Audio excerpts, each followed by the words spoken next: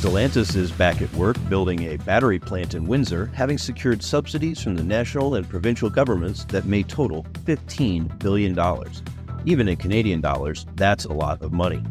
For Stellantis, the deal was important to ensure it isn't at a disadvantage against VW, which is building a battery plant in St. Thomas, but the greater importance was Canada's willingness to match the generous incentives that the U.S. offers manufacturers of batteries for electric vehicles under the Inflation Reduction Act.